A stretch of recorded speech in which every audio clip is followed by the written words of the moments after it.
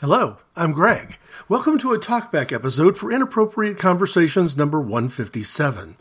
It was released originally in January of 2015, and I'm going to keep the introduction to it very, very short. For two reasons. First, the episode Letting Justice Roll is itself quite long. And second, I introduced this episode more or less in the last Inappropriate Conversations called Letting Justice Roll 2. At the end of July 28th of this year, I put out what is, I guess, the second of two Letting Justice Roll episodes, and here in the beginning of August, I'm going to do a talkback to the original, but my personal recommendation would be to go ahead and listen to Letting Justice Roll 2 first, if you haven't, partly because it does provide an introduction to the older material, and also because I think the interesting part about my perspective in 2015 about things that were happening in America in calendar year 2014 are sort of supporting material. Maybe not a footnote, maybe not even an appendix, but supporting material. Right now, it's probably much more important for us to keep our eyes focused on things which are happening right now in 2020. Letting Justice Roll 2, Inappropriate Conversations 231, looks at that. In Inappropriate Conversations 157, the original Letting Justice Roll, I was looking at the issues of that time, and disturbingly and concerningly, times haven't changed that much in more than 5 years. Thanks for listening.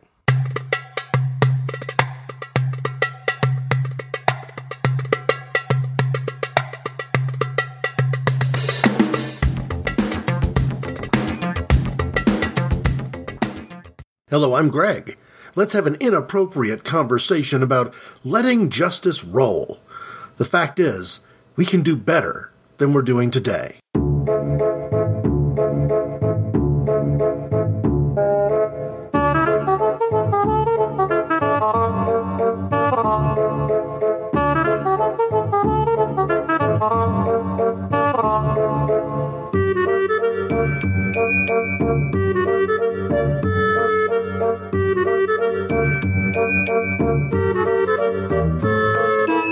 This particular Inappropriate Conversations is going to be different from any other that I've recorded, except potentially maybe one a few years ago. In one sense, I guess I could say that I'm doing this one live, but it's not live in the sense that anyone could be tuning in and hearing me as I'm recording. It's not being broadcast. I mean it more live from the laziness perspective, in that I'm going to attempt to do this without having to make any edits. Now, having said that, I'm going to pause as I need to if I have to cough. I've been fighting a cold lately, so there's a chance that that'll come up. And also, when I typically record an Inappropriate Conversation show, I will give myself maybe a couple of attempts at certain topics. If I'm doing a reading, for example, I might read it through. If I make a mistake, just go ahead and start over. I'm not going to do any of that today. I'm going to try to riff on this completely. And part of the reason is I've come to the conclusion over the last couple of weeks that I just cannot do this one the way I would normally do it. I'm going to have to freeform. I'm going to have to roam around. In part because I think the topic is too big.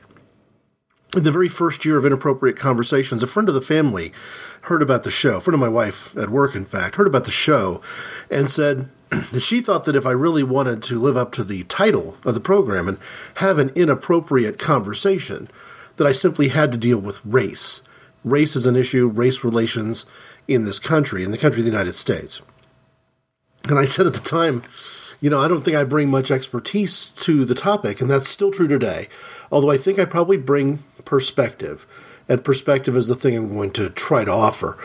In typical Inappropriate Conversations style, I'm approaching this as a radical moderate.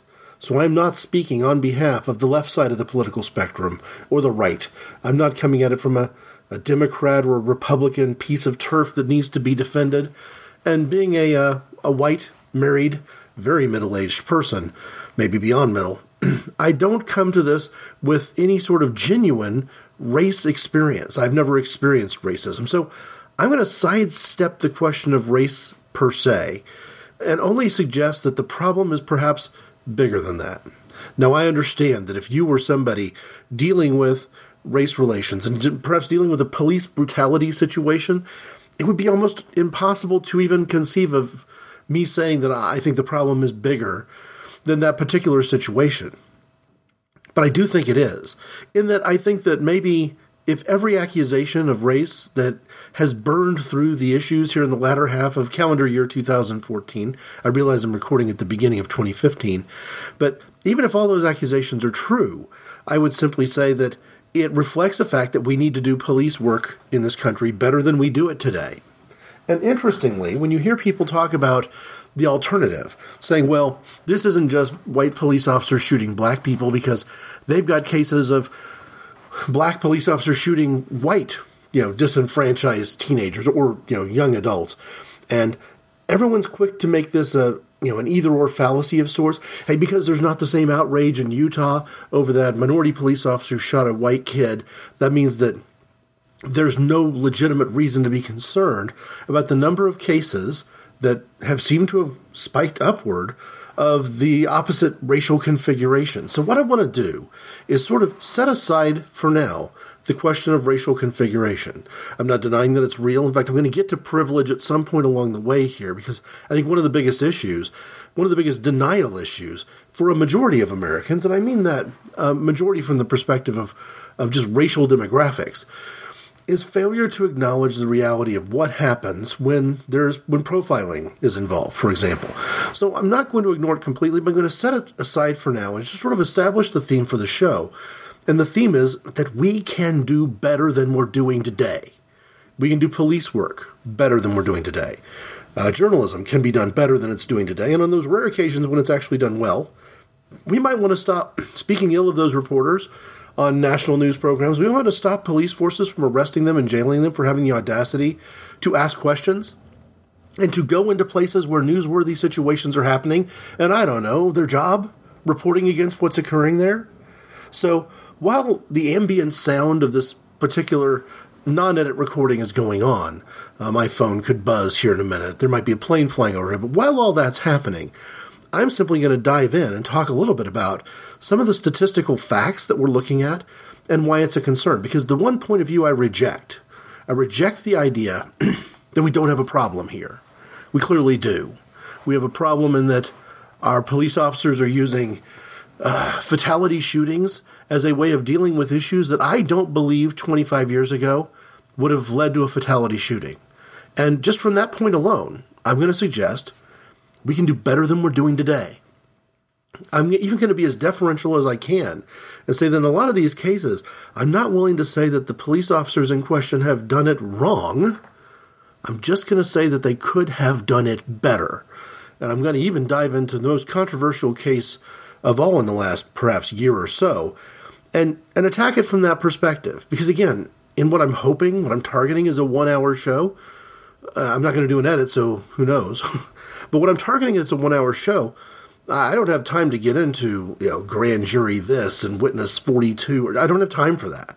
I'm just going to boil it down and say we can get to a point of consensus, I believe. And that point of consensus is, yeah, we didn't handle that as well as we could have. Given the choice, we might have handled that one differently. And maybe I don't have enough time in this particular Inappropriate Conversations show to get to the bottom of what I mean by differently.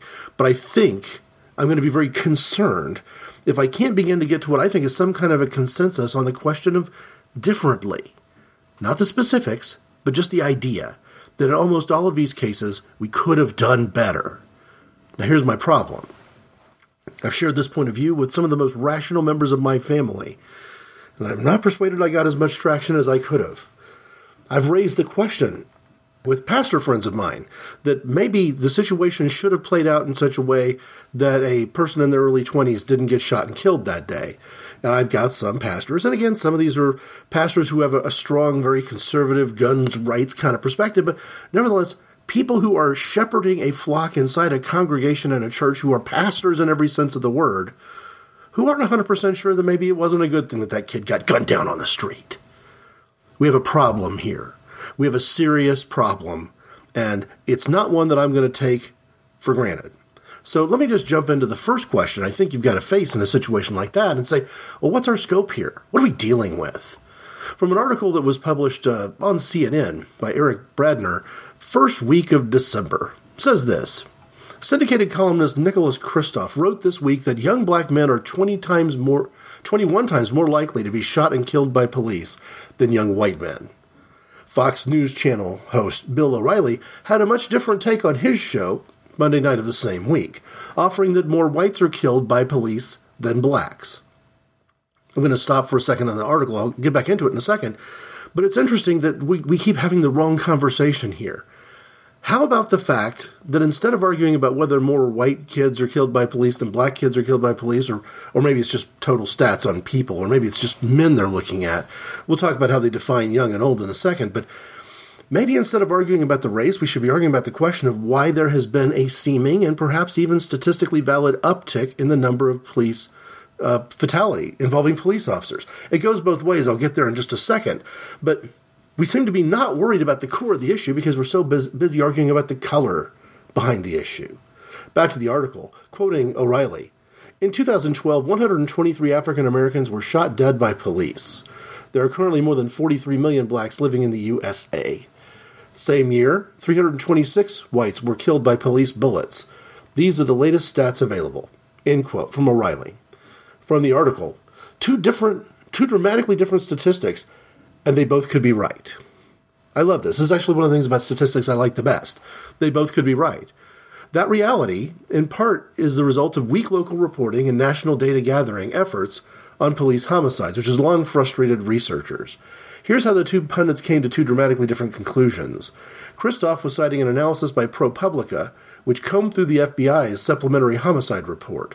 That site reported that 1,217 deadly police shootings from 2010 to 2012 captured in the federal data shows that blacks from ages 15 to 19 were killed at a rate of 31.17 million, while just 1.47 per million white males in the same age range died at the hands of police.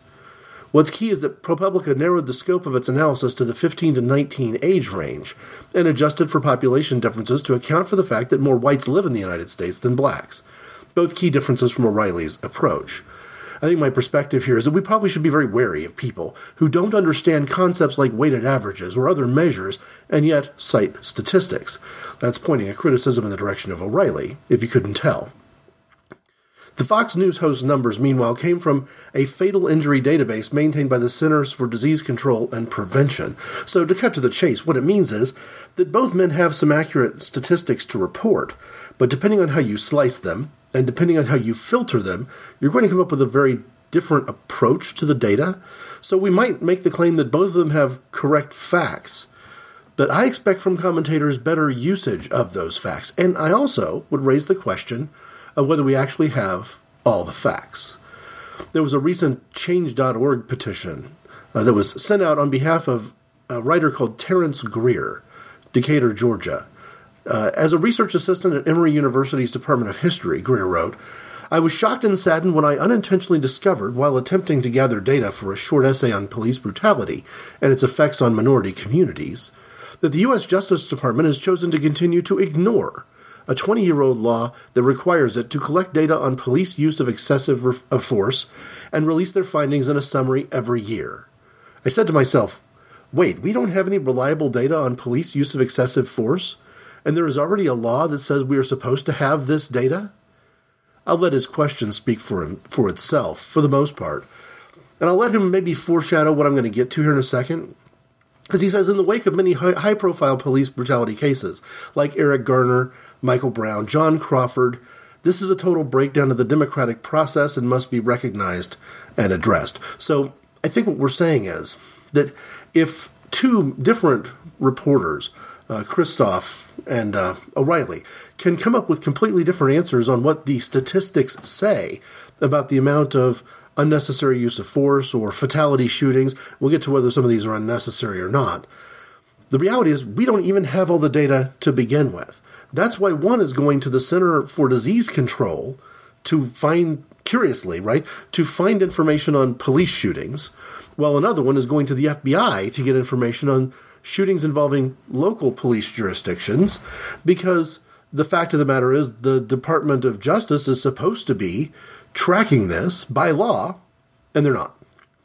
One more interesting fact about the petition that Greer put out there is that you look back 20 years and say, well, okay, what might have happened 20 years ago that would have led for a law like this to be put on the books in the first place?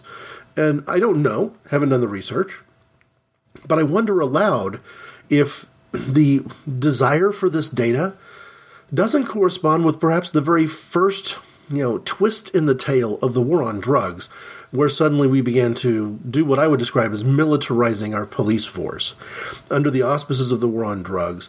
And certainly, 14 years ago, under the auspices of the war on terror, we would have put in a lot of new military equipment. And in some cases, there's been reporting that says that military equipment can only be retained by the jurisdictions of those police forces if they're actually used, if there's a demonstrated need. So if you've got some pretty cool weaponry that you can only keep if over a period of time, whether it's 1 year, 18 months, whatever, you've demonstrated that there was a need to use it and it was actually used. Well then, if you have what may or may not be a SWAT team situation, do you mentally tell yourself that it needs to be a SWAT team situation? Otherwise, I won't have the SWAT team resources, I won't have the raw materials to use if I ever get myself into one. So, by ramping up the militarization of our police force, what have some of the consequences been? I'm going to get to the statistics here in a minute, the stats that Wikipedia has, which great on the curve in terms of the quality of data there. But it's a big enough range that I don't think we can ignore it. So I'll share those numbers in a minute. But before I get there, I think I want to be very deferential and say that one of the things you've got to worry about when you add more weaponry to your police, when getting a cat out of a tree requires, a gun instead of a ladder, and therefore a routine traffic stop might require that gun to be, raised, loaded, aimed, and pointed, and maybe dealing with a domestic dispute requires somebody to bring some high arsenal and high caliber and high cartridge kind of guns. And if you actually did have a real hostage situation that was proven to be a little bit beyond your normal scenario, you might actually be bringing in the police equivalent of tanks. As you ramp up the arsenal that police bring to what historically might have been described as ordinary police situations, you probably, and maybe I would say even seemingly here, increase the likelihood that the people the police are going to be interacting with are also going to ramp up their arsenal, which then has this spiraling effect of making the police feel justified in the use of even heavier artillery, which would then make people who actually are committing crimes even more aware of the fact that if they're going to find themselves in conflict with the police, their only hope of getting away with it is going to be to increase their artillery. And we've got a mini arms race going on here, not unlike what might have happened during the Cold War, where in the United States, the Cold War mentality, the relationship between Russia and America, which drove so much of American politics and certainly American foreign policy for, probably my entire lifetime, would be the honest way to put it. Anyone born more than just a couple of years after World War II would have lived in a serious Cold War or now post-Cold War kind of environment. But we've transferred this arms race, this Cold War mentality, without having necessarily the same enemy, without necessarily being to relate to the Russians the same way. We have a military, internationally a military in search of an enemy, and perhaps domestically, we also have a police force in search of an enemy. Well, the consequence of some of that is that we're factually, actually, truthfully, not just having more cases of police using fatal gunshot as a solution to a police problem, but we're also, truthfully, having more situations where more police officers are being killed. From an NBC News article, it was published just a few days ago, 3 weeks ago, it reads like this. Shooting deaths of members of the U.S. law enforcement community spiked by 56% in 2014 over the previous year, including more than a dozen ambush attacks against officers. According to new data released Tuesday, on a week that will be bookended by funerals for slain cops, the rise in police fatalities is marked by a nationwide set of protests after incidences of unarmed black men dying at the hands of white officers. Overall, 126 officers at the federal, state, local, tribal, and territorial levels were killed in the line of duty, a 24% uptick from the 102 deaths last year, according to the National Law Enforcement Officers Memorial Fund. Shootings compose the majority of deaths, 50 in 2014, up from 32 in 2013. Traffic fatalities came in second at 49 in 2014, a slight increase from 44 in 2013. The interesting thing is that this is making a comparison from a this year, last year perspective. But it's important to note later in the article that despite the fact that the number of on-duty police deaths is up from the previous year, the total number of 126 is still lower than the average for the last decade of 151. But then again, I would describe that concept of the last decade as being a decade where we have severely militarized our police force. So this is not unlike, I wish I could find this article I wrote shortly after college, an editorial for the college newspaper that I'd recently graduated from, talking about the Bernhard Goetz situation in New York City. And for those who can remember that far back, we'd be talking late 1980s, I believe. He was a loner on the subway, I guess would be the way to word it, who had armed himself because I think he'd found himself in conflict before, or he'd had reasons to be concerned for his safety before. And a group of teenagers, in this case black teenagers, came up to mug him, armed with screwdrivers, maybe ice picks, that sort of stuff. And he shot them. And essentially the last one that he shot, or maybe the last two that he shot in the back as they were trying to flee. And the argument that I made at the time was that I don't want to presume from somebody sitting in the American Midwest to tell New York City how to govern its subway system. That there are realities on the street that perhaps you would only understand if you were the mayor and the police force of a city of that size, with that unique set of challenges. My only point is that if we are going to arm our population, we need to hold them to a standard similar to what we hold the police to, meaning that if a police shot a suspect fleeing in the back, there would be serious questions raised in the late 1980s. And the funny thing is, I'm not sure those same serious questions would be raised today. That over time, we haven't moved the vigilante in the crowd up to the standard of police work in the 1980s. We have perhaps moved police down to the standard of the vigilante in the crowd from the 1980s. Because the other thing I said I was worried about in that Goetz case was maybe the next time the surviving members of that gang of teenagers, I use the term gang loosely, but I don't know that factually, but the surviving members of that clan of friends, maybe the next time they show up in the subway to rob somebody, they bring a gun and not a screwdriver. In which case, we've done little more than escalate the issue. Having said that, I don't necessarily have a problem with Goetz trying to defend himself. I guess my main problem is the method that he chose. And even if we, frown and just accept that there was not much we could do about the method that he chose, that as a citizen, he probably had an obligation to pay the fine or do the time for whatever gun violation he'd committed. If he didn't have a registered weapon, if he wasn't supposed to carry the weapon on the subway, so forth and so on. But even if you were in the extreme willing to grant that he had a huge, we're going to cut him a huge, leeway on how to defend himself, it's nevertheless true that there was genuine risk that his method of defending himself would only escalate the next time somebody who was reading these news accounts or had a similar criminal ambition might raise the stakes that much higher. This is obviously true when you start talking about the way to manage law enforcement. And I think one of the other issues we've got is for whatever positive impact there is on 3 strikes and you're outlaws, there's certainly negative impacts, especially when you overlay a 3 strikes you're out approach with what we might call nonviolent crime. If something like shoplifting or soliciting prostitution or use of relatively low-level narcotics, if being in possession of one joint could be one of those 3 strikes, you suddenly get into a situation where somebody who has been caught twice with one joint of marijuana, if he gets pulled over the next time for possession of stolen property or something, and he knows the consequences are likely to be life in prison or 40 years hard time with no opportunity for parole, you've increased the likelihood that we've put a police officer doing his job, managing what we might consider to be a relatively minor felony offense, and turned it into a situation where the officer's understanding of the potential for fatality in that situation is off. Because the person on that 3rd strike might actually behave as if he had just committed a murder or a series of murders, because his criminal penalty is going to be like that. So whenever you get in a situation where a police officer is pulling somebody over for rolling through a stop sign, and now every time that scenario happens, the police officer has to be worried that the person inside is going to commit some, I would say, some sort of non sequitur reaction, that there's nothing in what the police officer saw.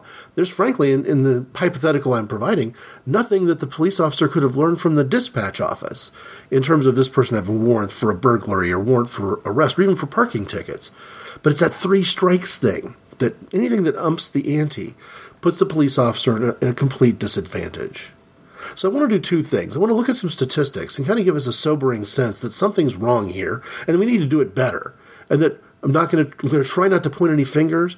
I'm not going to try to lever any big words like racism on people. I'm not going to make it seem like the police are evil and wrong. I'm also not going to make it look like every person who has been on the receiving end of this is also evil and wrong, any more than I'm going to try to make sainthood for people who've encountered police violently, because I think a majority of the time, maybe even most of the time, people who encounter police in these violent situations are doing so because there's probably something wrong happening and the police are trying to intervene. Now, having said that, I'm going to come up with some examples and some situations here from the very recent part of 2014 that would tell a very different story, and what I would consider to be a very sobering story about our use of force. But the best way to put that into effect is to say, I'm going to rattle off some statistics from Wikipedia, from a page that's called List of Killings by Law Enforcement Officers in the United States. I'm looking at August 2014, but there's a monthly set of lists.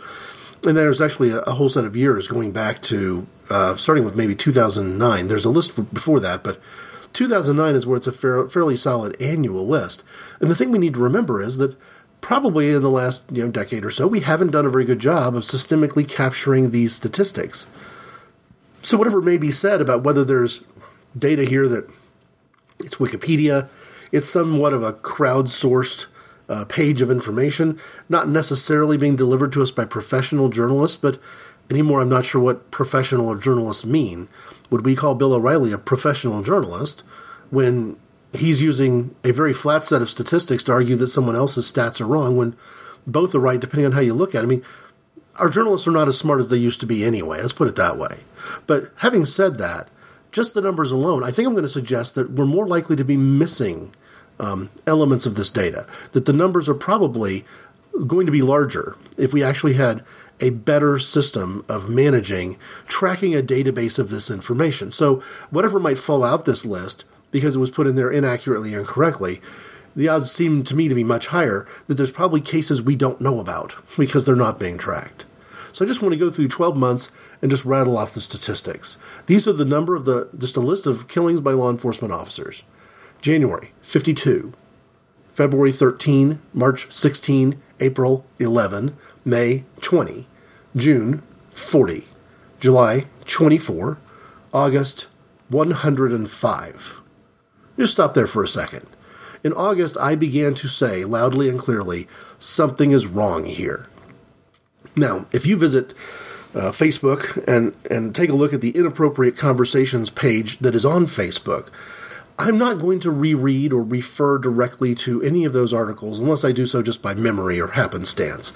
I'm not trying to make this an audio version of things I post on Facebook, meaning that if you visit Facebook and find the Inappropriate Conversations page there, it's listed as a cause, you're going to find a ton of references to cases like this. And part of the reason that I started getting a lot more intense in August, September, October about posting these things was that I had friends and acquaintances and family members telling me that I was wrong, that this isn't happening, that it's not disproportionate, that there's no increase, that it's just media manipulation, that the numbers don't bear it out. Well, guess what?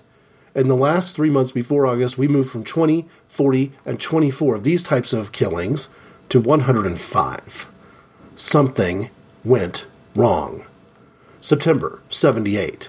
October, 56. November, 92. And December, 86. I'm going to attribute the activity from October through December as being an increase in the numbers related to the public's outcry about the spike that happened in August. But the spike that happened in August, I don't think can simply be explained away by some Boomtown Rats lyrics. Here's what I mean. In the song Someone's Looking at You, from the Boomtown Rats album, The Fine Art of Surfacing, Geldof's lyrics include this quote: "Most killing is committed at 90 degrees when it's too hot to breathe and it's too hot to think." There is a notion that perhaps homicide and certain elements of criminal activity go up when it's really hot outside, and maybe in the heat of the summer, judgment isn't what it could be, and people are a little bit more on edge. We see that depicted in the movies all the time, and I think there's probably a basis for it. But I don't think that can account for a jump of 24 in July up to 105 in August. When I first jumped on the page, I'm looking at the August page, I thought the August 2014 page was just part of a section of the larger picture of 2014, and so scrolling down to look at the names, I was frankly shocked by the fact that I was having a hard time finding my way through the document, because I was really kind of struggling with, I thought, well, when am I going to get to September? And then I realized I'm not going to get to September, because I'm actually looking at what I thought was national statistics, but I was on just the August page. And it goes on and on and on. Now, before I jump into any particular references, let me say here that despite being well over 100 on this list, most of the ones here are referring to situations where the police were defending themselves. And I think we sell ourselves short when we act as if police do not or cannot be called upon to defend themselves. You have situations where a suspect pointed a shotgun at the police. Well, there's this notion that if you pull a gun on a police officer, if you physically assault a police officer, you're asking for trouble, right? That's sort of the storyline that we're being told. And yet, it's not all that, right? And as I said sort of in the intro here, I'm a little bit worried that maybe the police are always bringing a gun to a knife fight. So one of these entries is going to say that there's a case in St. Louis where a suspect who appeared to be mentally unstable charged at the police with a knife, and they had no choice but to gun him down. But you know what? I've seen those videos. We live in an era where if you see police officers show up to the scene and surround a guy, the odds are somebody across the street's got a phone with a video camera on it. That we're seeing we have more information than we've ever had before, because we have more video than we ever had before. And maybe if you go back 20 or some odd years to look at a Department of Justice, a law requiring the Justice Department to record and capture statistics about police brutality, maybe it ties into things like the Rodney King case. And maybe that ties into the fact that what would we have thought about the Rodney King case if somebody didn't have a camera with the footage of more than a handful of police officers beating a guy while he was on the ground, beating a guy when he was on the verge of being unconscious. I've seen video this year of police officers who had handcuffed a female suspect, I believe it was, somewhere in South Texas, and while she was handcuffed, and still being very mouthy and still being relatively uncooperative, beat the holy crap out of her. Basically beat her unconscious. A handcuffed person, posing a threat enough to armed police officers that they needed to subdue her in this manner. I think we've got disproportionate responses from two sides. One is we've elevated the arms race here inside domestic law enforcement to such an extent that perhaps more people are more likely to pull a gun on police. Therefore, police are definitely within their rights and, frankly, within wisdom to defend themselves accordingly. But when I saw that one St. Louis video, we're talking about, it wasn't 6 to 8 feet away. It was more than 8 feet away, and there were plenty of police officers there. You've got a handful of police officers, 5, 6 maybe, shooting a guy with shoot-to-kill wounds, heart, head, when they came to the scene knowing he was mentally unstable and knowing that all he really had was a knife. And we're not talking about a steak knife. We're talking about a butter knife. We're talking about a homeless person. So we do two things as the general public that I think are wrong. On the one hand, we look at statistics like this and we assume that every single one of them was an unjustified police shooting, and nothing could be further from the truth. The odds are that most of these police shootings had some reasonable procedural justification to them, especially in an era where shooting a fleeing suspect in the back from hundreds of feet away is probably not in the eyes of an inquiry going to be found to be an unwarranted shooting. So we've got some definitions that are a little bit, perhaps a little bit off there. But on the other hand, we have cases where The person who was shot and killed, not armed at all. I'll refer to one from August 11th. Someone named Ezell Ford, I believe, was the person who was shot. The Wikipedia article reads this way. Ford was shot and killed by LAPD officers. According to witnesses, Ford was unarmed and on the ground when killed. According to his family, he was suffering from mental illness. So there's one example in this group of, again, way more than 100, where the person was unarmed and had cooperated, or at least was completely subdued. Michael Brown. I'll get to him in a minute. In some ways, Michael Brown is kind of the crossroads of the things I want to talk about today, where we have this strong divide in our country because some people are absolutely convinced that this guy was dangerous and needed to be shot. The officer in this case, Dennis Wilson, has boldly said that he would do it all again. And I've heard some, political commentaries, usually on the conservative side of the political spectrum, saying that they're glad that he was shot and that they can't conceive of any other way that it would have gone down than that. That's where I've got a problem. My mentality here is very simple and perhaps even a little bit Pollyanna. We can do better than we're doing today. If Michael Brown is the best we can do, then we need to radically reconsider everything we've assumed to be true about law enforcement, because I think we can do better. The other one that I want to focus on is John Crawford, because we're not dealing just with some of the assumptions of danger and assumptions of fear on the behalf of police alone. It's also the general public. My understanding is the John Crawford case from the Dayton area of Ohio was based on somebody in the store who was afraid. In other words, the racial fear, the racial presumptions of Joe Average Citizen feeds into this as well. Again, here's what the Wikipedia article says. Crawford was holding an air rifle next to a box that it had come from, and then was shot multiple times by Beaver Creek police officers. They had come into the store. According to the family attorney, surveillance video, which I have seen, from the Walmart store shows that Crawford had his back to the officers and was talking on a cell phone to his mother at the time he was shot, or at the time he was apprehended. There wasn't much apprehension. It was a show-up-and-shoot situation.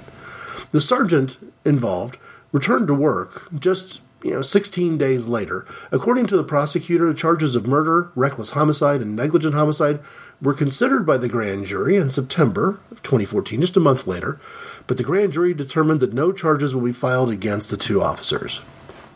I don't have any more details than that. I think what we're going to find, time and time again, and we have found, is that whenever you've got a district attorney who requires heavily upon the cooperation and the testimony of police officers to make cases in trials and, frankly, even in arraignments, in some cases where that initial process, that discovery process, they need the cooperation of police to be effective in their position. Therefore, they're going to be hesitant or, in some cases, obfuscating when faced with the challenge of dealing with whether a police officer has behaved inappropriately. These police officers showed up and shot a customer carrying a piece of merchandise. Now, I don't just have trouble with the police officers here. I do have trouble. I think procedures must have gone horrifically wrong. Walmarts in stores of that size, I believe, I've never worked in a Walmart, but I've worked in a retail store that's not quite as big, but you get to a retail store that size, you tend to have a security department. And so the police officer get a 911 call triggered, I'm told, by a customer in the store who was afraid of a black man with a gun. And instead of going to security, contacting security, coordinating with mall security, it looks as if they just showed up and shot the guy with the gun. The guy, again, it sounds almost justified if you say they showed up and shot the guy with the gun. You could understand how the police might get confused in that situation, but no. If I'm the Walmart store manager, you showed up and you shot one of my customers who was about to buy something that I wanted to sell to him. We have a problem with racial fear inside the Joe Average Citizen walking through the aisles of a store. We have a problem with what we might consider to be the security regimen or whatever sort of employee in charge of loss prevention might have been working that day in that Walmart store. But the bigger problem I've got is with police who came in and assumed he was a threat. Carrying an unarmed air rifle, which even had it been armed, might have been hard-pressed to do a hell of a lot of damage with it, but he wasn't trying to do any damage at all. The problem that has inflamed anger across the country is we're not filing charges in this situation. Worse, we're going to a grand jury and sort of laundering whatever happened, hiding behind the uncertainty of things we don't know. So if you get to the uncertainty of things we don't know, I guess you have two big cases that have happened this year. One is the Eric Garner situation in Staten Island, New York from July 17th, 2014. And that one, again, went to a grand jury. Grand jury said, man, we're not going to do anything about it. And again, there's video. So I won't go into too much detail there, except to highlight a disagreement between members of my family and I, that if you interpret the peaceful resistance of police harassment is one way of looking at it, or resisting arrest, which is the other way of looking at it, against the crime of selling unlicensed cigarettes, I've got people in my circles of friends, circles of family, who might get dangerously close to suggesting that selling illegal cigarettes may or may not be a death penalty offense, but selling illegal cigarettes and not being perfectly cooperative with police is a death penalty offense. Because, again, he didn't take a pot shot at any police officers, completely unarmed, posed no threat to them. There were at least 3 of them and only 1 of him. Subduing him was not proving to be an issue. At some point, his resistance was because he was dying of suffocation through an asthma attack, and not a resistance due to the fact that he was trying in any way to run off. He kind of made it clear, I'm not going anywhere, but I also think you shouldn't be harassing me, and there's no reason for me to go downtown with you, to use the terminology. So, yeah, the Eric Garner case on the one hand, and then you've got this much more complicated Michael Brown situation on the other. And I'm going to refer to the Michael Brown situation as complicated, and I want to reject the idea of anybody who would, in my opinion, deign to tell me that it's not. This is tough. This is difficult. And this is complicated. It's complicated for many reasons, but among the reasons that it's complicated is we don't have a he said, she said because he killed her. Or in this case, he said, because Michael Brown's not around to give his side of the story. And things happening the way they did, Saturday night in August, whatever the specifics of the situation were, you've got a lot of information that really isn't 100% clear. But what I'll say is that first I'm going to attack the rhetoric around it. I don't think that we can be 100% sure of what went on. I just think that whatever went down could have gone down better. And I frankly view people who do not think we could have done better as a nation, as a group of Republicans, for want of a better word. I'm still registered as a Republican because I've never seen the point in changing that political affiliation, because I think both parties are too corrupt and there's not any sense in moving from one to another. They're both part of the problem. I tend to vote independent in political elections for the same reason. But I could turn to my fellow Republicans and say that in a way that's legally valid in a court of law and say, don't you think we can do better? And anybody who says, no, we couldn't do better, that was the best we could do. We expect a guy like Darren Wilson to gun down a few unarmed people in the street. Yeah, I don't know, a couple hundred times a year that's going to happen. That's the best we can do. I don't think it's the best we can do. But I also want to look a little bit into why that situation became far more disruptive. There's far more unrest in that situation, far more conflict in that suburb of St. Louis, Missouri, than in the suburb of Dayton, Ohio, or in the shooting that happened a little bit more recently in Cleveland, Ohio, where a kid was playing with a BB gun in the park and police rolled up and gunned him down almost before the brakes had applied to their vehicle. Again, very much a shoot first and ask questions later. And I don't know what you do if you're a police officer and you realize after you've done that what you've killed is a kid who was carrying a toy, not a gun. But I can tell you that the people speaking on behalf of these police officers are doing police officers all over the country an incredible injustice by painting them as people who are proud of what they did and would gladly do it again. I think my point of view on Darren Wilson is pretty simple. I'm glad he quit, So, and part of it is the way I'm, viewing the militarization of police is that when the only tool in your toolbox is a hammer, pretty soon every problem begins to look like a nail. And when you do police work from the perspective that every time you get into any sort of conflict with somebody, the answer is to use your weapon and discharge bullets in a shoot-to-kill paradigm because you don't know if he's armed or not, we're probably making a mistake. We're probably making the same mistake as having only a hammer in your toolbox. So what I've said all along, in deference to police, frankly in support for police, and I'm a little bit disappointed that people who are also supportive for the police don't share my point of view, haven't picked up this sort of rallying cry.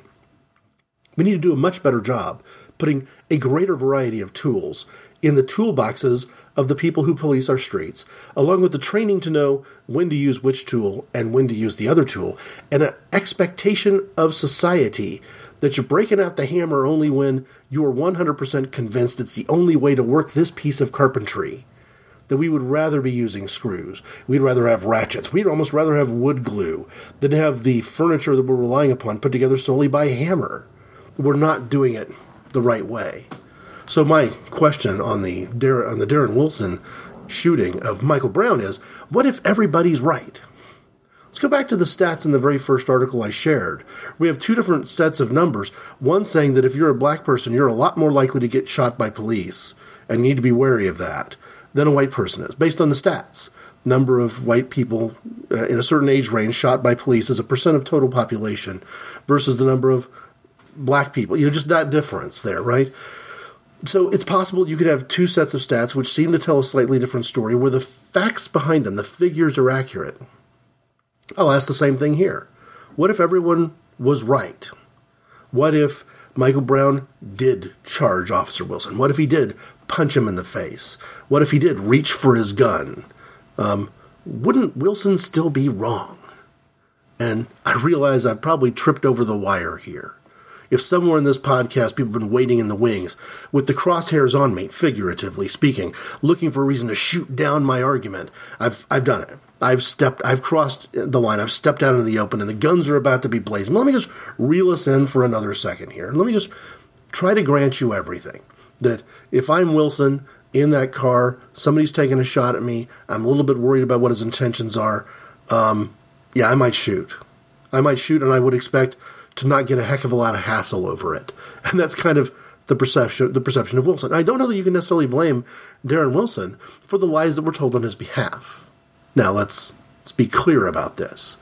When you're a major television network with a particularly conservative bent, and you don't have any sort of evidence to suggest that this officer was in any kind of fatal fear, that there was no danger of him dying that day, that even if he had been punched in the face, it was not the kind of punch in the face that would bear out the testimony that he gave, that he was about to lose consciousness over, and that he was at risk of being shot and killed while having been knocked out in his car.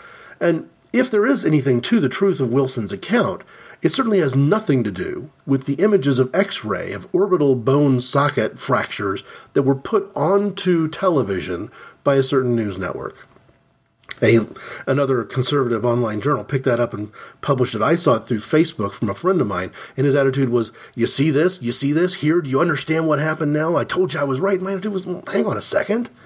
What you've shown me, if this picture is even true, which I didn't believe it was true, turned out to be a total fabrication, an absolute hoax. But if it had turned out to be true, then I just said, you've given me the explanation for bullets 3, 4, 5, and 6. Bullets 1 and 2, I get. What I don't get is the rest of the clip being unloaded. I don't get the 911 call not being, immediate. Or if it was immediate, why the 911 call was being hidden from the public. We'll get to that in a minute when we talk about the unrest that this situation generated and why it was different from the killing of John Crawford in fundamental ways. But the problem that I've got with it is that it didn't turn out to be true. So people are making up evidence on Wilson's behalf. Even the images of Wilson in the hospital, the coloration on his cheek don't look terribly different from the coloration of his cheek from images that were taken as he was going in and out of the grand jury testimony months later. So let's just grant, for the sake of argument, that let me even grant even more than that. Let me grant you that Michael Brown was a dangerous person. He was out looking for trouble. He knew that he'd broken the law earlier that day, and he had reason to assume the police might be after him. And that even if we kind of have this sense, whether we can trust the testimony presented to the grand jury or not is a very open question. But we have the sense that maybe Wilson wasn't even aware of that. This appeared to be a jaywalking stop. And my question all along has been this. If a jaywalking stop can turn into a fatal shooting, then something went wrong. Frankly, if a shoplifting arrest and apprehension can turn into a fatal shooting, then something went wrong. We can do better than this. And so part of the reason that I'm glad Wilson has left the police force is that Wilson doesn't think he could have done any better. He missed the point entirely. So I'm talking with family members and trying to get a sense around this whole thing. my take was that we don't know what happened and what was said that night. Something led this teenager who was going to be going to college in a month. Knew that might happen. Something led this teenager that was going to be going to college in roughly a month. And my brother even objects to the idea that I'm calling him a teenager. If he's 18 years old, if he's 19 years old, he's technically a teenager. He may be legally an adult, but he's still a high school graduate who's not yet a college freshman. And frankly, I can remember what I was like at that age. I told a friend in Minnesota that by her standard, I should have been shot and killed when I was 17 years old. If we're going to send police out in the streets to shoot in the heart and the head anybody who's got a bad attitude and talks back to the cops, well, guess what? At 17 years old, I didn't have the best attitude about police. And I can find at least one occasion where I probably did a little bit of talking back. So these are not death penalty offenses, I guess is what I'm getting at, right? But the thing we don't know is what was said. What was the dialogue? What was the conversation between these two that would cause Michael Brown to turn and charge a police officer's car? If inappropriate conversations on political issues is about nothing at all, and I hope it's about something, to be honest, but if it's about nothing at all, it's about asking these other questions. Because to me, this is the obvious question. This question is on my mind, to put it that way, and I can't get past the fact that I don't believe this guy was on some sort of serial killer rampage. Michael Brown wasn't the monster that he's being persuaded to be by the conservative press. Now, he also isn't the saint he's being painted to be by the liberal press. He had shoplifted. He had reason to believe that maybe the police officer was going to apprehend him for that reason. But all of that might lead to a cagey conversation, an opportunity to perhaps talk your way out of something. But what was said between him and the police officer that turned the situation into a moment of rage? If you believe Darren Wilson's story, something that Darren Wilson or somebody else said or did set this guy off. When I talk about having other tools in the toolbox, among those tools is the ability, it's a skill, it can be taught, to not escalate situations in the direction of violence. But you know what? There's some people out there who just want to. I can't explain why. I don't know if that accurately describes Darren Wilson. I don't have enough information to say if that's what went down between him and Michael Brown that night, but there's a reason why I don't know. There's a case in Florida that was published just about a month ago. A police officer had arrested a drunk college-aged girl for DUI and had taken her in. It was her vehicle, so he had apprehended her and her female companion in the car. Her female companion may have been under the influence as well. It was not relevant because she wasn't drunk and disorderly. She may not have been underage. For the sake of argument, let's say she was 21. So she's either under the age of 21 and not inebriated at all, or she was 21 or older, and it's irrelevant whether she was inebriated because she wasn't disorderly and she wasn't driving. But she ended up needing a ride home because her friend was going to spend the night in the drunk tank, and that car was being impounded, and the police officer who drove her home, as it turned out, raped her at gunpoint, including the threat that he would kill her and perhaps her family if she told anyone. So, taking advantage of the situation, a rapist in the police force. The interesting thing about it, though, to me was that this guy had a sterling performance record. From the perspective of his police department, he was a stellar officer. No issues. The only negative marks on his entire resume, allegedly, according to the media reports I've seen, was that every now and then he wasn't exactly where he needed to be, that he would show up late to certain meetings, or he might be the last person to show up on a call, that there were times when maybe his supervisor didn't know exactly where he was, and now there's allegations from other women that they were raped by him as well in similar circumstances, because he's driving the car, they're at his mercy, they're supposed to trust him. He's a police officer. He's there to take care of things. He's going to drive her home in a situation where she would otherwise be stranded at the police station. There might have been other occasions, maybe more than a handful of other occasions, when he committed the same kinds of crimes. We will see. But here's the trick. He gets away with it if he just shoots her in the head. He gets away with it if he shoots her and says that, use a condom, try not to leave any DNA evidence inside her body, but if he shoots her, then he doesn't have to worry about whether or not she can tell anybody. Just go ahead and make good on the promise. So, and if there's an investigation, you drove her home, she was angry about the fact that you arrested her friend, she went for your gun. Because apparently anytime somebody goes for your gun, you've got carte blanche to unload 7 or 8 bullets into them. And you can shoot to kill, shoot to the heart, shoot to the head, be done with them. Because they become not a U.S. citizen who's making a criminal mistake. They become an enemy combatant who needs to be neutralized. So here's kind of the scenario that I played out in my head, trying to make sense of the Michael Brown, Darren Wilson dynamic. And what I came up with was something I think I've shared before in one of 2 ways. I'd either shared it on a previous Inappropriate Conversations called Fighting to End Fighting, talking about my relatively, in fact, maybe even very conservative view on warfare, that I don't have a problem launching the weapons. I prefer not to launch the nuclear weapons, but I don't have a problem sending missiles into a country and doing that in lieu of ground troops into the country. To me, that it's okay to draw a line somewhere, and if a rogue nation crosses that line, especially if they cross that line in a way that violates international law and there's a consensus from the international community that something needs to be done, I think we should be aggressive about how we handle those situations. And that podcast in the past, Fighting to End Fighting, talks all about it. Or I may have talked about it on a previous Martin Luther King Day episode. Not the first one, and call it 2011, but maybe one in 2012, hitting the same kind of question. And the way I looked at it was to share some dialogue from The Maltese Falcon, trying to get into the mind of somebody who is willing to escalate things to the point of deadly physical violence. Why would you do that, and what does it mean? And I just want to share the dialogue. I went looking online for a clip, but couldn't find one, so you'll have to bear with me. It's a conversation between Sam Spade, our hero, the private detective who has possession of the Maltese Falcon, and is very unwilling to just hand it over to Casper Gutman, one of the ringleaders of the bad guys, because Sam Spade's got questions he hasn't answered yet, including who killed his partner. So if you're not familiar with the 1941 film version of The Maltese Falcon, well worth watching. Great performances by Humphrey Bogart and Sidney Greenstreet. And as I think I've said the last time I tried to share this line of dialogue, I'm not going to try to do it justice. I couldn't possibly. So I'll just tell you who's talking and read you the exchange, the quote from the film screenplay. Spade says this: "If you kill me, how are you going to get the bird? And I know you can't afford to kill me, so how are you going to scare me into giving it to you?" Gutman answers, "Well, sir, there are other means of persuasion besides killing and threatening to kill."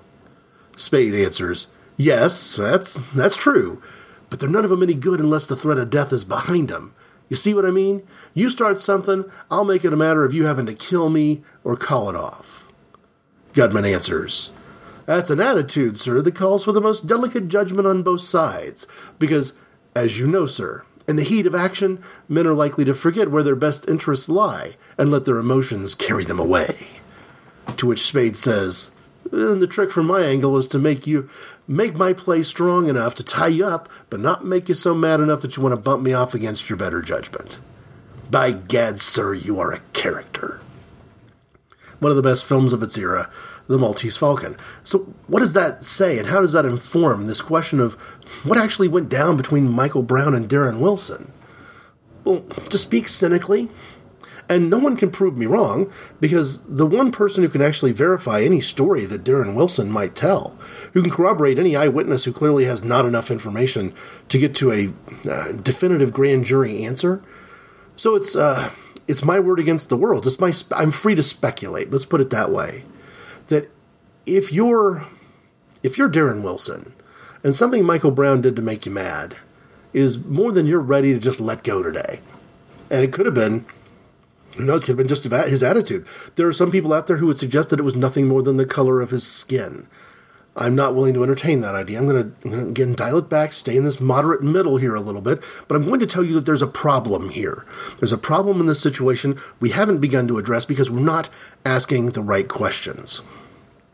All you've got to do if you're Darren Wilson is drop an N-bomb on this kid. All you got to do is say something about his mother. All you got to do is push his buttons just enough that he's mad enough to head towards your car, and you hope maybe slap you in the face, punch you in the face, or get anywhere near arguably reaching for his gun. He's just got to be close enough to you that if you shoot him, he bleeds on you. Because if you can get him close enough to you that if you shoot him, he bleeds on you, then you can do whatever you want. You can shoot him 6 more times, and it doesn't matter, because you did what Sam Spade talks about not doing. You got him to cross the line. You've got him to play his hand. You've got him to tip it over just enough, because you can kill him if you just get him mad enough. Police have a tremendous amount of power to exercise this over anyone who doesn't have a great deal of zen in their life, for want of a better word. And because I don't have any other explanation, any other logical justification for what would make Michael Brown turn in this matter, I've got to look at Darren Wilson and say that maybe you kind of triggered this because you kind of wanted to shoot somebody on the street tonight, but that seems extreme. But at the very least, you could have done better. Whatever he said, whatever you said, whatever he said back, whatever you said to that, could have de-escalated the situation instead of escalating it. And if it was going to escalate the situation further, you could have called for backup. Something could have been done differently. Now, why is this Michael Brown case, which to me seemingly is the least interesting of, I'll just cite 3. Garner, strangled to death in police custody, unarmed, not resisting arrest, except for, being uncooperative in a verbal sort of a way. John Crawford, completely unaware that he was actually being apprehended by police. He was shopping that day. And Michael Brown. Why is Michael Brown the one that's attracted the greatest, sort of outcry? Why the demonstrations there? Why the violence in the street over that situation? And because to me it seems like the least of the 3. John Crawford is a situation where police officers should have lost their job and been arrested. I can think of maybe one of the several police officers in Staten Island who definitely should have lost his job and probably been arrested. He needed to lose his job because he violated police policy. Use of a chokehold, use of a stranglehold, and he hasn't lost his job. Violated police policy, killed a citizen in the process, and even if he's a citizen who's committing lots of crimes, maybe even more crimes than just selling illegal unlicensed cigarettes, you still killed a citizen when you didn't have to. And clearly somebody who, again, you don't want to be strangling somebody who's screaming that they can't breathe. It's someone common sense should take over. But this one police officer, one dead, young adult, this one seems like the one that would be the least likely, the least cut and dried, with the most uncertainty about it. Why the violence in the street? We've got to reel it all the way back to the month of August. And remember that at first, there wasn't any violence in the street at all. There were demonstrations. There were protests. There might have been some shouting, in fact. But there wasn't any violence. People weren't throwing stuff. People weren't burning buildings. They weren't charging the police. They were simply demonstrating. And what they were demonstrating was to get an answer to a question. Why doesn't the family have information about what happened to their kid? The police in this situation didn't just, in my opinion, probably ramp up the level of conflict at the Wilson and Brown level that led to the shooting in the first place.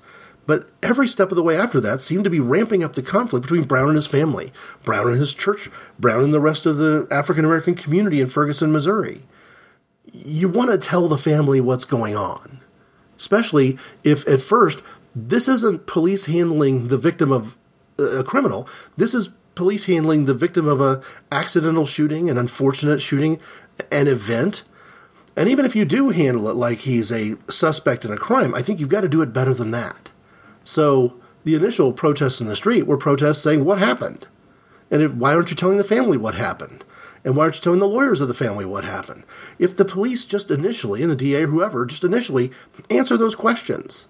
Answer the questions in such a way that the facts can be captured in such a way that if a grand jury gets together 2 months later, there's better discovery that has been done in advance of that. So we might have more answers to these questions.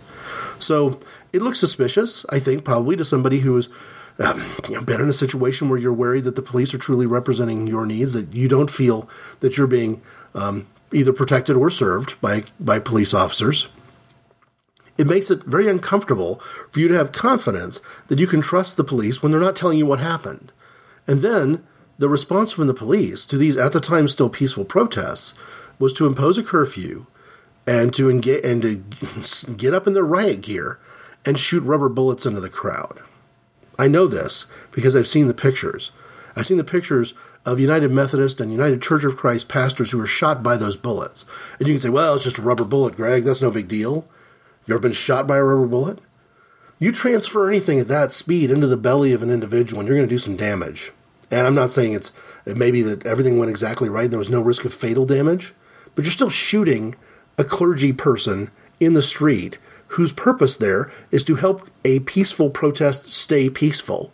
And that peaceful protest did stay peaceful. It only became unpeaceful when the police reacted as if their authority was being challenged, and how dare this set of arguably enemy combatants rise up and speak out against them. Somewhere along the way, that police department in particular, but perhaps others, have lost the script of who they are serving.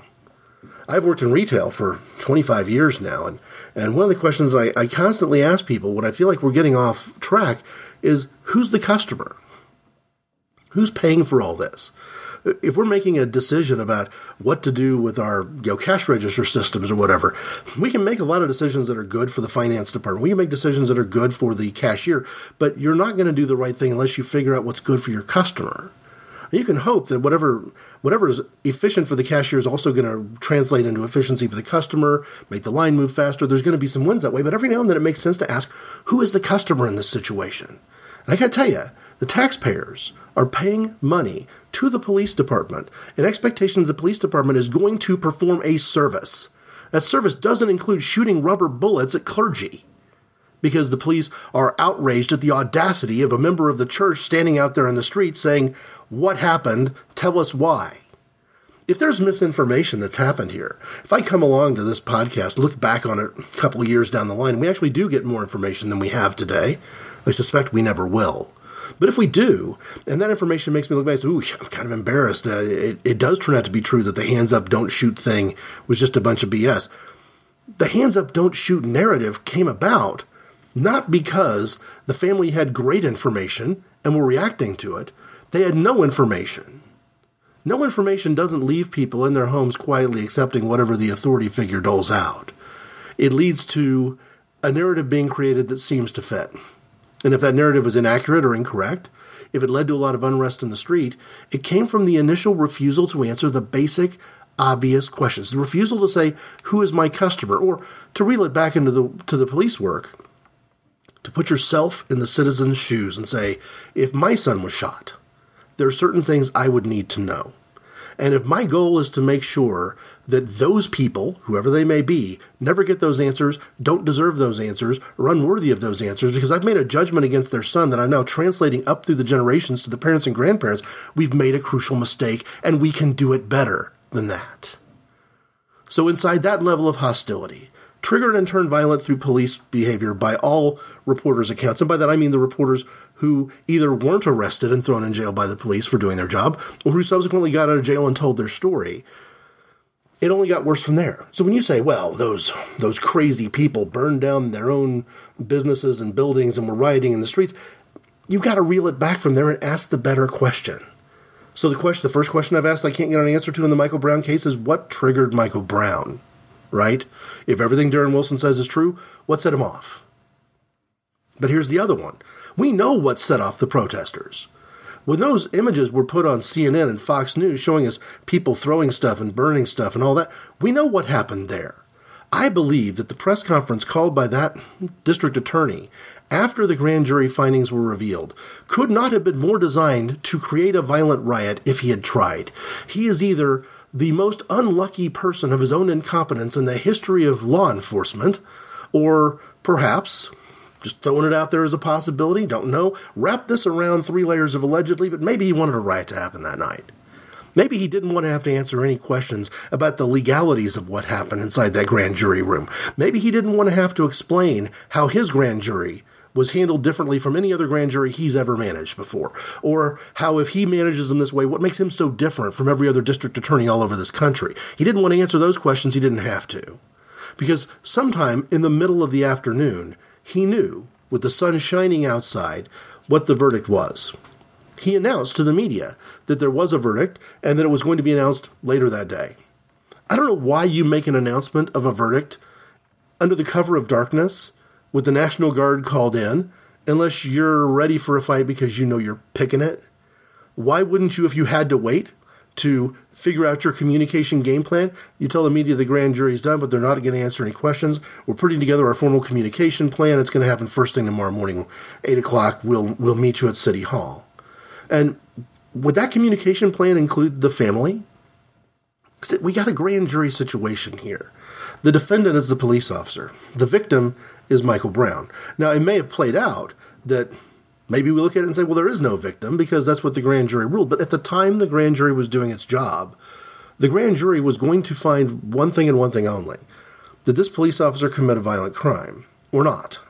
And at no point was the family anything else other than, the family of Michael Brown was nothing more than a victims' rights group in this situation. They're the beloved of somebody who was shot and killed.